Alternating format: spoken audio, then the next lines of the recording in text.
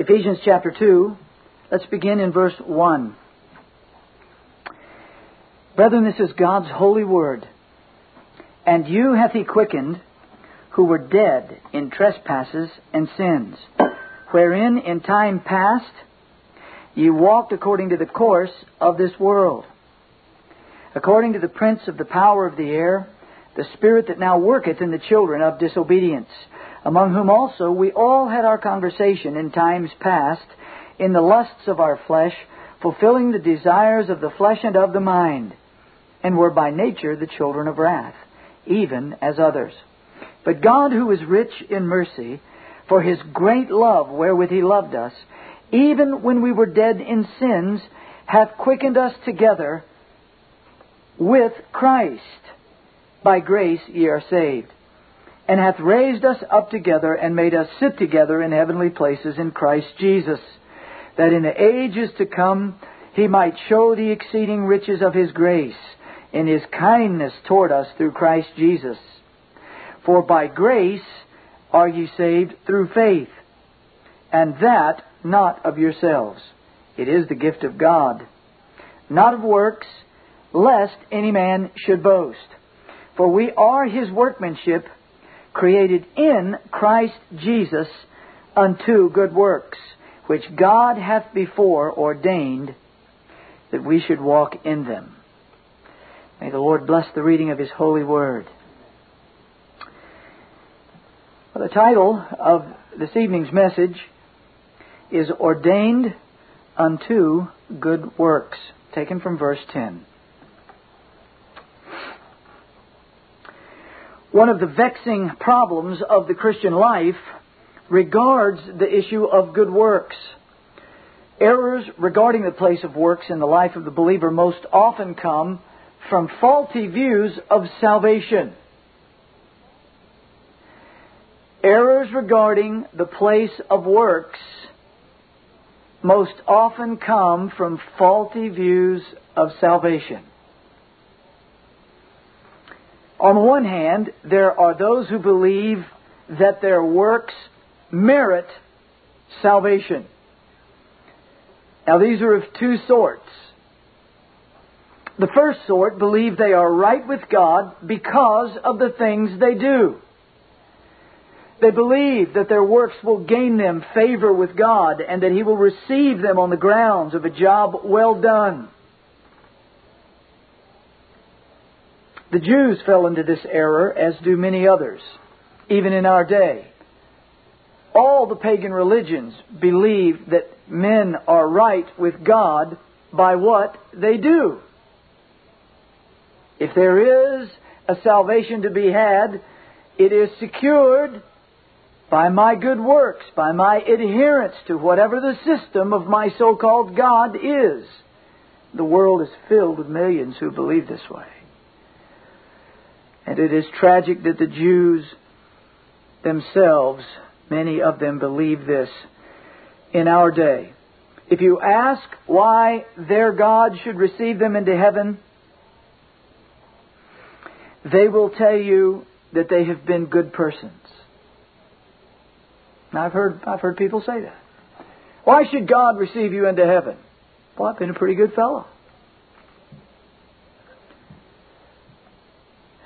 Unfortunately, though this should not surprise us when we talk about Hinduism or Buddhism or the Muslim faith, there are people that profess to be Christians that will tell you, well, I shouldn't go to hell because I'm not that bad. It's the same kind of thinking. They've put Jesus in their religion, but they don't have the gospel. They think that their works save them. They will say, well, you know, I do my best. I try to keep the Ten Commandments. Or I've even had people say this, well, I do all I can just to live by the Sermon on the Mount. This is an eternally fatal error. And it is not the teaching of God's Word regarding works. Now, the second sort of those who believe they merit their salvation are those who know that Christ and His work are the basis for their salvation, but they believe that their good works keep them saved. And you can talk to them and they'll say, "Oh yes, Jesus is the Savior." But if you don't keep yourself holy enough, you can lose your salvation.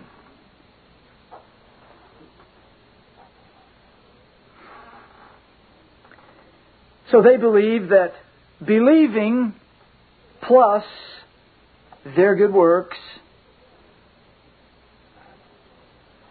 will bring them to heaven. They believe that they are pardoned by faith in Christ, but that they must keep themselves holy enough to stay saved. This is a grave error, and it is not the teaching of God's Word regarding works. Now, on the other hand, there are those who recognize that they're saved by grace alone, through faith alone, and that their works neither save them nor keep them. Now, these are of two sorts as well. The first sort believes that salvation is an instantaneous event that begins because they've made a decision. Now, this is usually tied to the modern notion referred to as once saved, always saved. Now, don't jump to any hasty conclusion. I believe that once someone is in fact the regenerate child of God, he always will be. But the modern concept of once saved, always saved is generally very flawed because, as I said, there's a very weak view at best of what salvation is. These believe that they are right with God because they let God save them. And now because they let God save them, He's obligated to keep them.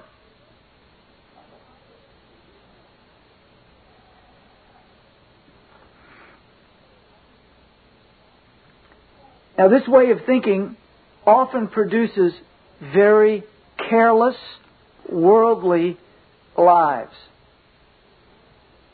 You see them? There's very little practical holiness, if there is any at all.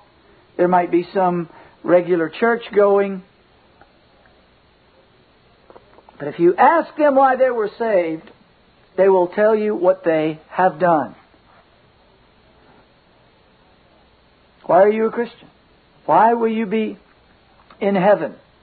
Well, back in 2006, I made my decision. I let God save me, and then a little later on, I let Him be my Lord. Who's the operative principle there? Man.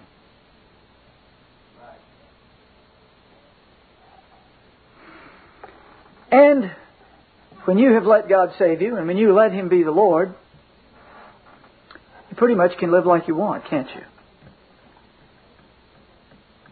But He's still obligated to save us. Now, that's the way people often think in our day. Now, brethren, I don't make this stuff up.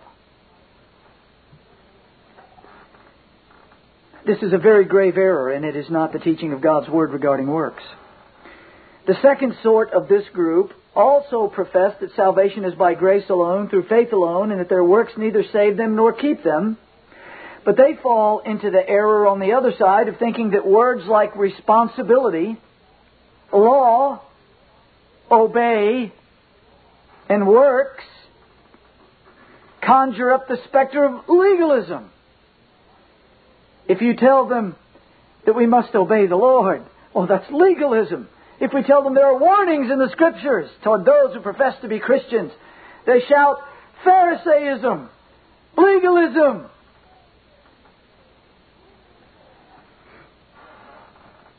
This sort usually thinks that the only law in the life of the believer is faith in Christ and, quote, the leadership of the Spirit. Now, we believe in salvation by faith. We believe in the leadership of the Spirit.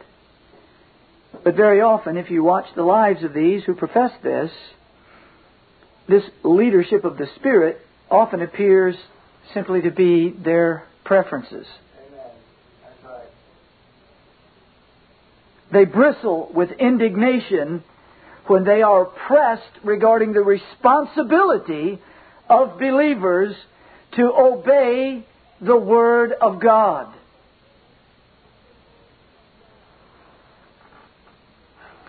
This is a grave error, and it is not the teaching of God's Word regarding works.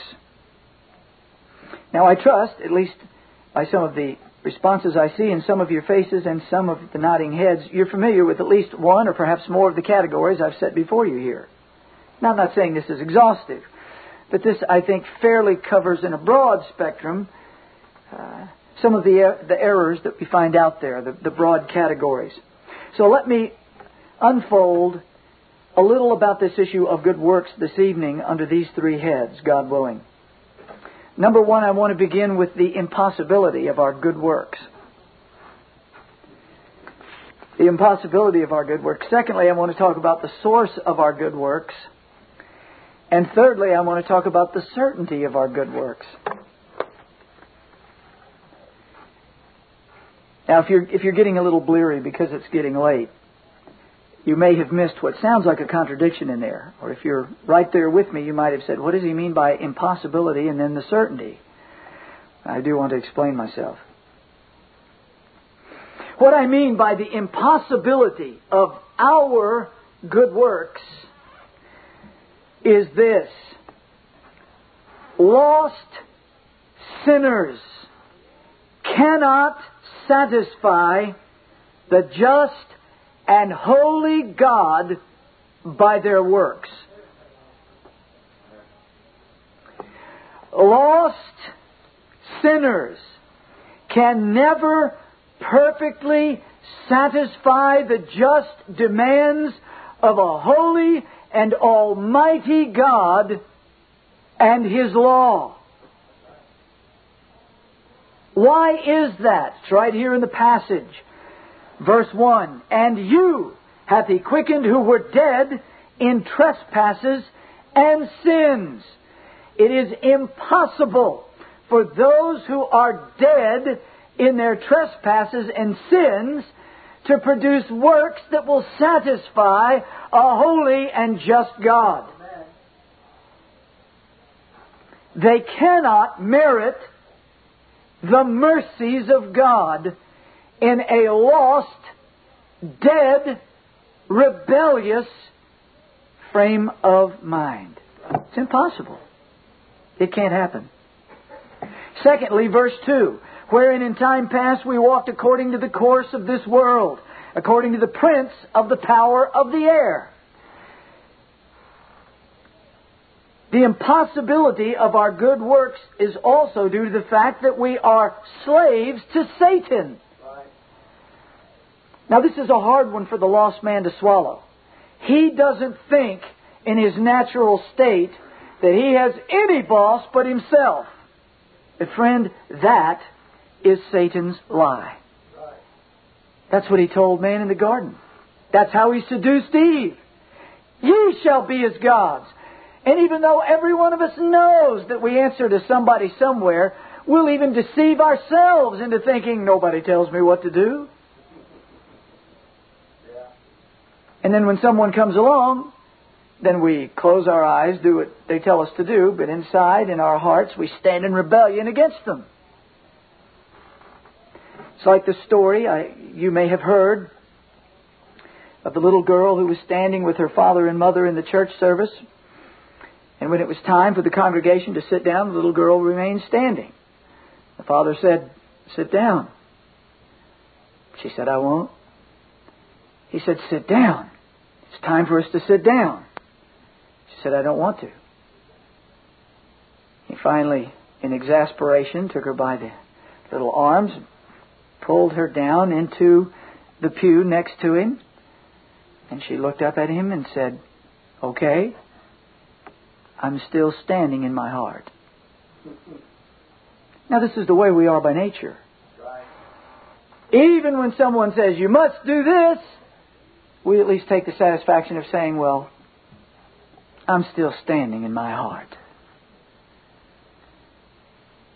Brethren, this is enslavement to Satan. Amen.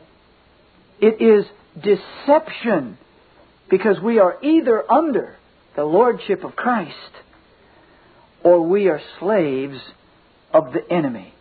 We're dead in trespasses and sins. We are enslaved by Satan. Listen to the way he says it. Wherein in time past ye walked according to the course of the world, according to the prince of the power of the air, the spirit that now worketh in the children of disobedience. Why do you think in your proud and rebellious heart that you're the Lord of your own life?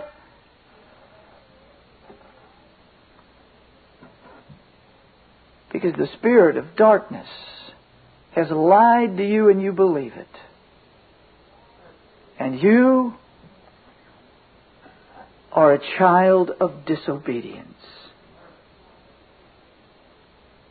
It is impossible for those who are the children of disobedience to do works that will satisfy God.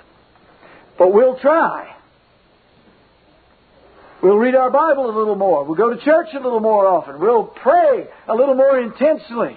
Oh, Lord, receive me today because I've done this, this, and this. But those works are impossible. Good works are impossible for those that are still outside of Christ. Thirdly, verse 3, among whom also we all had our conversation in times past in the lust of our flesh, fulfilling the desires of the flesh and of the mind, and were by nature the children of wrath, even as others. Brethren, here it is once again. We are under the condemnation of God's wrath.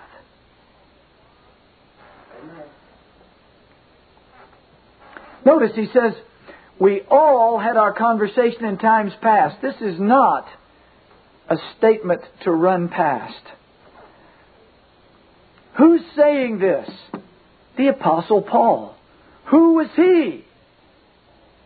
A man of such extraordinary religious fervor that he was instrumental in hauling men and women out of their homes to be prosecuted in the courts of the day and even put to death. A religious zealot that could say, I was a Hebrew of the Hebrews. And how does he define himself? We all had our conversation in times past in the lust of our flesh. Brethren, religion without Christ is one of the lusts of the flesh. We are inherently religious creatures because we were made in the image of God. And without Christ, without the life that is brought to us by the Holy Spirit, we're still religious. We might be fervent. It might even be religion in the name of Christ. But we're under the condemnation of God. Amen.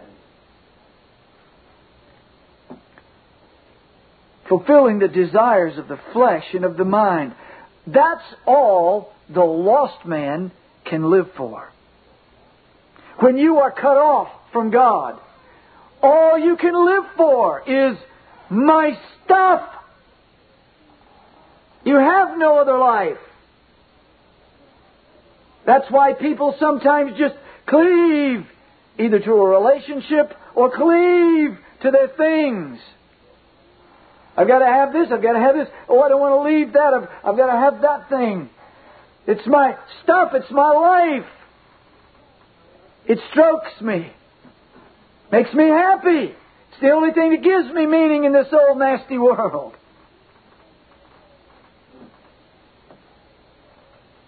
Fulfilling the desires of the flesh and of the mind, the lost man lives for what he thinks is right, for what makes him feel good. And if that's sitting on the front row of First Baptist Church, you can do that and still go straight to hell.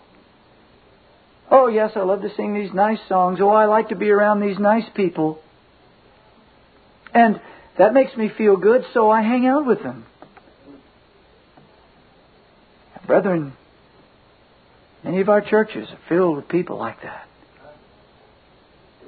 They have some kind of foggy, how can I say it, unformed idea about someone named Jesus who loved all of us and died, and somehow or another, if we believe that, everything's okay. Foggy. I asked a man who was going to counsel some young people once. Sat down with him, and he was excited that he was going to be a camp counselor. And knowing something about him, I was a little concerned about this, and I said, well, now, let me ask you. If someone comes knocking at your door, 10 o'clock at night, and says to you, oh, brother so-and-so, I'm under the conviction of God. I know that's what it is. I see myself as a sinner. I heard the preaching tonight and I'm pierced. I want to be right with God. What do I do? I said, what are you going to say to that person? And he looked at me like I had just spoken in a foreign language. And of course, I suppose in a real sense I had. In his religion, that was a strange scenario. Why? Because in many church camps, youth or adults, you don't hear about sinners that are worthy of God's eternal damnation. You just hear that they should smile because God loves you. If you have a problem, come to the great problem solver. He looked at me for a minute and he said, well, what do you mean? I said, what would you tell them if they were constrained of heart to cry out to God and were looking for something so they would know they would be right with the Almighty? I was trying not to put words in his mouth. He finally said, I'd tell him God loves him. And I'd say, are you sure? Is that what you tell him? And I could see the look in his face. Wrong answer. But he was bewildered. This was a counselor. And he said, well, I'd tell him Jesus died for him. And I looked at him and I said, what do you mean by that? And he changed the subject. Now, brethren, I know that there are many places where things are not that unclear. But when you consider that this was someone who was supposedly chosen by a church to be, quote, a counselor, that we're living in a desperate day. People need to hear that they are under the wrath of God. Amen. So that they might flee to the mercy and grace of that God in Christ. Yeah. Paul tells us, among whom also we all had our conversation, our lifestyle, our behavior in time past in the lust of our flesh, fulfilling the desires of the flesh and of the mind, and were by nature the children of wrath.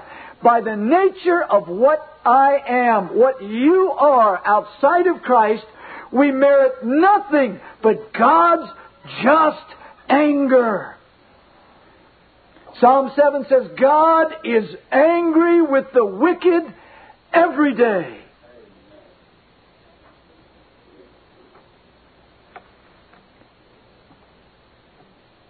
We're dead in our sins. We're slaves of Satan. And we're condemned under God's wrath. We cannot, by those natures, I mean that nature that wicked fleshly nature that lives for itself, do anything that would merit the mercy and the favor of God. So in that sense, I mean that man outside of Christ finds himself in an impossible situation. He cannot produce perfect righteousness, which is what God requires. Well, that's what I mean by the impossibility of our good works. So secondly, let's consider then the source of good works. If anyone ever does what the Bible calls good works, how is that possible in light of what we've just read? Well, beginning in verse 4. But God. If you've never heard Dr. Lloyd Jones' wonderful sermon, But God, you need to get that and listen to it over and over.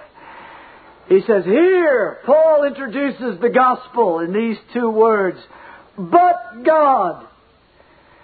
We are slaves of our sin, slaves of Satan, under the just condemnation of God.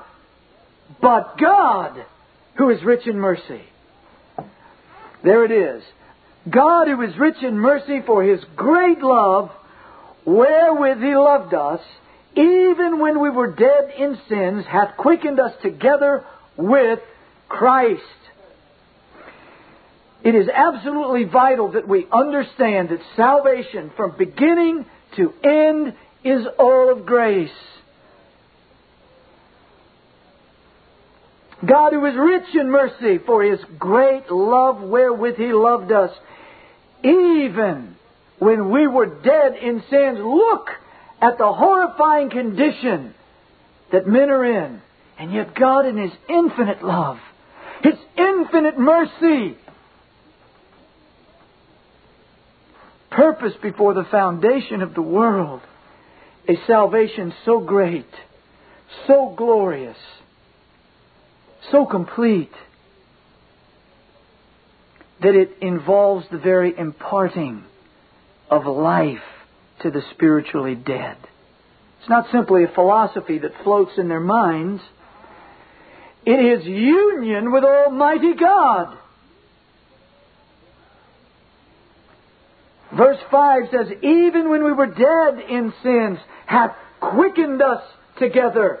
This is that glorious work of regeneration, that miraculous work of God, wherein we, dead sinners, trespassers against God, slaves of Satan, and justly condemned, are brought into union by the miraculous power of the Holy Ghost and regeneration.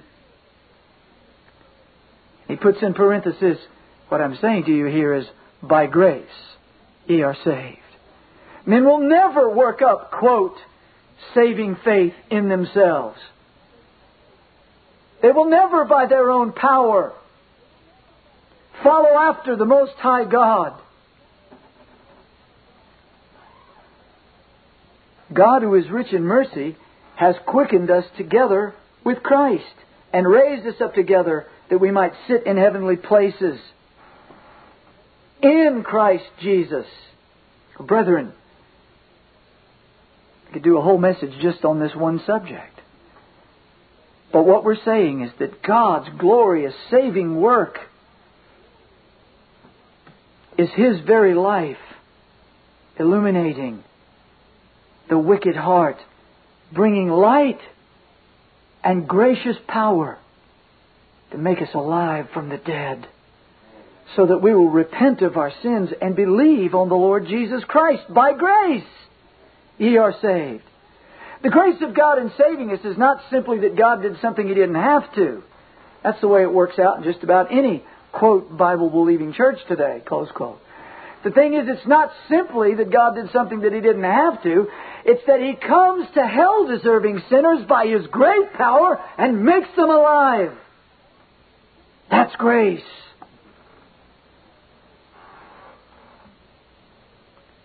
So now, if that's the source of our good works, let's then finally consider the certainty of our good works. I said at the beginning the impossibility of our good works. And that is what is clear throughout all of Scripture. The heart is deceitful above all things and desperately wicked. Who can know it? In our natural condition, we can never satisfy the just demands of God. But God in His mercy comes to us in His great power and works a miracle of life. And because of that, dear friend, the good works that were impossible to us before are not only possible now in Christ, they are certain. Number one, under this thought, our good works are God's sovereign purpose. Our good works will be certain because this is what God ordained. Look at verse 10. For we, the elect of God, believers, for we are His workmanship. That is a glorious verse. God comes to us, we who cannot do in and of ourselves that which satisfies Him, and He comes and brings life to our hearts by the power of the Holy Ghost, brings us into union with the Lord Jesus Christ. We're alive because of Him. We're His workmanship. We can't work it up. We cannot make it happen. But He not only can, brethren, He does and He will in all of His children. Amen. We are His workmanship, created in Christ Jesus. That's what the new birth is. It is the new creation that God in His glorious power brings to our hearts. We're going to be made like Jesus Christ, and our lives will manifest this day by day. Titus chapter 2, verse 11, one of my favorite passages in all of Scripture. For the grace of God that bringeth salvation hath appeared, teaching us that, denying ungodliness and worldly lusts, we should live soberly, righteously, and godly. When? Well, when I let God be my Lord. No. It's hard to believe that people that say those kinds of things actually read the Word of God.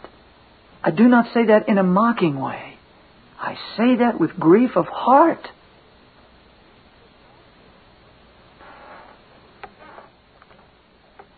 The grace of God that brings salvation teaches us that, denying ungodliness and worldly lusts. I see people all the time that say they believe that God has saved them by their grace, and yet their lives say nothing of denying ungodliness. They've just found a way to call their ungodliness liberty. Yeah. Denying ungodliness and worldly lusts. Friend, if you are not actively being instructed by the Spirit of God through the Word of God to cast off, to reject, to deny ungodliness as defined by God's Word and worldly lusts as defined by God's Word, it's not the grace of God. He says, we should live soberly, righteously, and godly. And we're not going to be perfect, brethren. That's not going to happen in this life. But, brethren, there is, by the power of the Holy Ghost, there is, by our union with the Lord Jesus Christ, there is, by that miraculous work of regeneration, where life fills us, we have a new heart, and we desire the things of God and walk with Him as new creatures, there is a movement in our hearts, a growth, an increase in our hearts to live soberly. That means in self-control. Righteously, according to the Word of God. And godly in this present world. Now, looking for that blessed hope and the glorious appearing of the great God and our Savior, Jesus Christ, who gave Himself for us. Why? So that now we can go on living like the world, but being certain that we're going to heaven. Because we did something. We cast our vote for Jesus. And that's not what it says. it says plainly, looking for the glorious appearing of the great God and our Savior, who gave Himself for us, that He might redeem us from all iniquity and purify unto Himself a peculiar people. What does it say there? Look. Zealous of good works. I suggest to you, brethren, that the Scriptures do not set before us a Christ that fails. And so I say that the grace of God makes some people on fire to do His Word. That's what it says. Zealous, overflowing, bubbling over, to do good works. Brethren, if that's not so of us, it's not the grace of God. Do you see it? You don't even need a commentary to read this one. It's right here.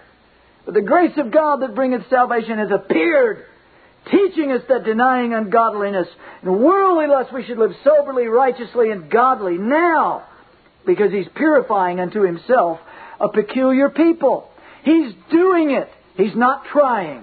Amen. He's doing it. Amen. There is a glorious, triumphant Savior in the pages of this book. And He saves men, and He is making them like Him now. Praise the Lord. Amen. Brethren, our good works are the sovereign purpose of God. If there is not a desire in you, even if some days it's only a little flicker, and it's like that some days. But the smoking flax He won't quench. There will be that fire to serve our God, to walk in His ways because we love Him. Not because the preacher gets up and beats us with the Bible bat, makes us do it, but because we know who He is and we're walking in what He's done. He's made us alive. Our good works are an expression of God's good work. Philippians chapter 1 verse 6 says, Paul says about the Philippians, being confident of this very thing. You're such wonderful Christians, I know that you'll just hang in there and do everything that's right because you're such wonderful people.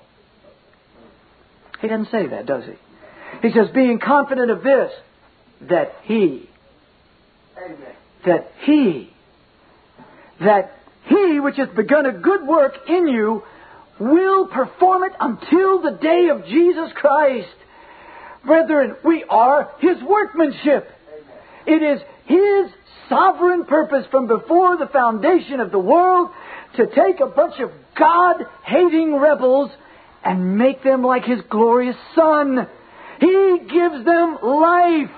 He fills them with His Spirit. He does a good work in them and gives them a heart to love Jesus Christ in His Word. Brethren, that's the Bible I'm reading.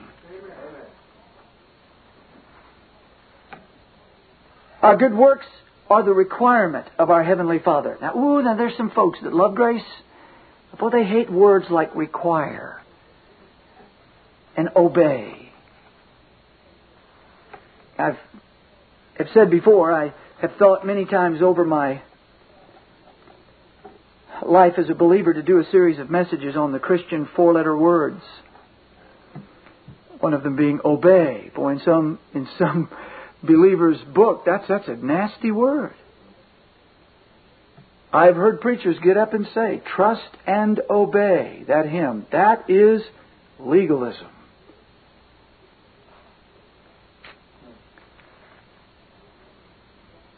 But dear brethren, in Colossians chapter 1 verse 9, Paul says, for this cause we also, since the day we heard it, do not cease to pray for you, and to desire that ye might be filled with the knowledge of His will, in all wisdom and spiritual understanding. Unto what end? That ye might walk worthy of the Lord unto all pleasing, being fruitful in every good work and increasing in the knowledge of God. The Lord calls us to obey Him and to be fruitful in walking with Him. Now, I'm not denying that it is all because of God at work in our hearts. I'm not denying that for a moment. What I'm saying to you is that He does work in His people, and they desire to do the things that He calls them to do. Our good works glorify our Heavenly Father. Matthew chapter 5, verse 16 says, from the lips of our Lord Jesus, let your light so shine before men that they may see your good works and glorify your God which is in heaven. That's one of the reasons God's doing those works in His children. Not to show them off as, oh, look, we were just so bad and now we're mighty fine. Why does He do that work within us? So that His dear children display the magnitude of His loving and saving grace. That He would take weak vessels like you and me, dead in our trespasses and sins, and enslaved to Satan,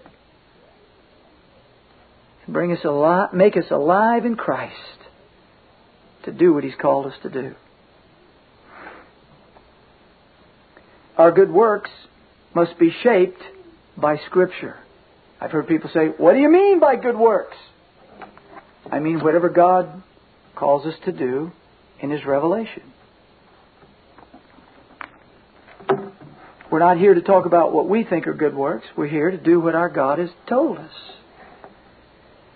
2 Timothy chapter 3 verse 15 says, all Scripture is given by inspiration of God and is profitable for doctrine, for reproof, for correction, for instruction in righteousness, that the man of God may be perfect, that means mature, thoroughly furnished unto all good works. His book prepares us to do those good works that He's ordained before the foundation of the world.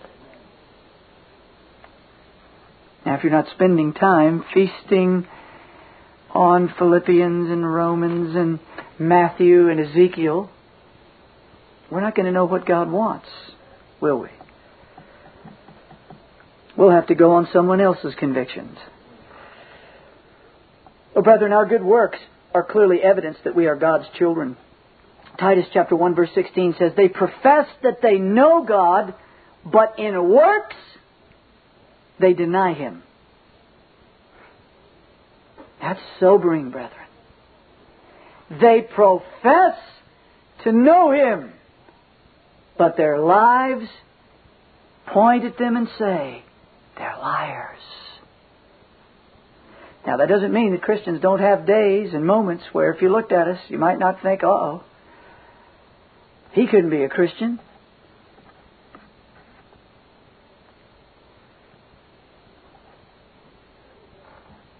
But dear brethren, one of the greatest works that the believer ever does is repentance. Amen. When he fails, when she fails, with his tongue, with her attitude, with her deeds, we repent. That's a mighty good work, brethren. Our good works must be maintained. Titus chapter 3 verse 8 says, this is a faithful saying, that, and these things I will that thou affirm constantly. Constantly. This is what Paul is telling this young elder. Constantly, drill it in, that they be careful to maintain good works. Who? They. Well, how can you tell Christians to do that and it not be legalism? Because these commands are directed to what we are in Christ and what He has made us by His grace. Philippians chapter 2 couldn't be any plainer. Paul says, wherefore, my beloved, in verse 12, as ye have always obeyed, not as in my presence only, but now much more in my absence. Well, that's the opposite of the world. We only obey when the boss is watching, right? What you really are, friend, is what you are and what you do when no one's around watching. That's right. Amen. We can put on a religious suit pretty fast. But what he says right here is that, now, not only did you obey when I was there, much more you obey even when I'm gone. How is it that such a thing could be happening? Then he makes one of these amazing commandments. Work out your own salvation with fear and trembling. Why? So that you can keep your salvation? No. It says, for it is God that worketh in you, both to will and to do of His good pleasure. Friend, if we don't will and do His good pleasure, it doesn't mean that we're not earning salvation enough. It means He's absent. He works in His children. This is what the new heart is all about. This is what regeneration is all about. We're alive in Christ. He doesn't have to stand over us and beat us into submission. By His mercy, He loved us and saved us. By His grace, He rescued us. Brethren, He groaned in the garden on our behalf. Our sins drove Him to the cross. They nailed Him and hung Him in the air as His enemies mocked Him and hated Him. God raised Him from the dead on the third day, and He's seated at the right hand, ever loving and interceding for us. Brethren, if that doesn't capture your heart, I don't know what will. If that doesn't make your heart overflow with a love that says, Lord, what would you have me to do? Something's wrong. It's God that works in us both to will and to do of His good pleasure. And that willing and doing is coming to Him, trusting His Holy Son, walking by faith in Him, walking by the power of the Holy Spirit, reading His Word to be informed in what He's called us to do, and then granting everything that pertains to life and godliness. It's not legalism to tell someone who's got the ability to obey God, to obey because that's what their loving Father calls them to, for His glory and their well-being.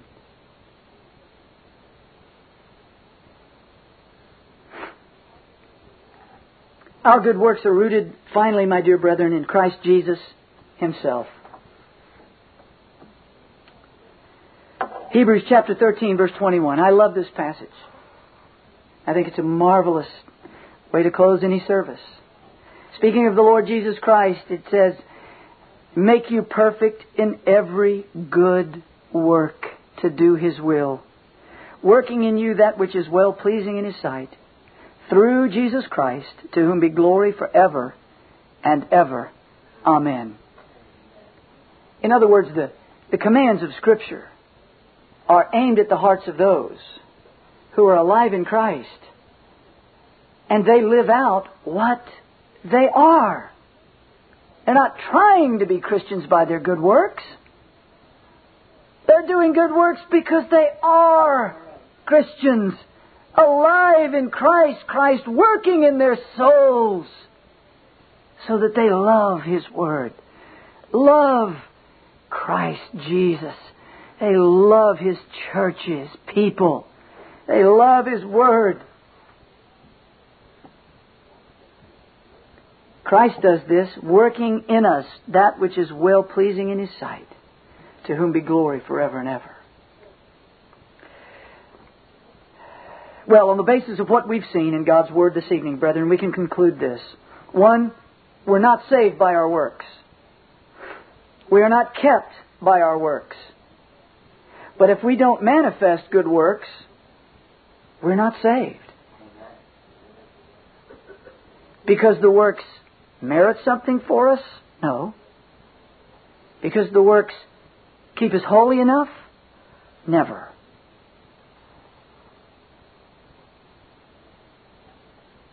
But because the absence of good works, a life in conformity with this Word, means that God is absent from the soul.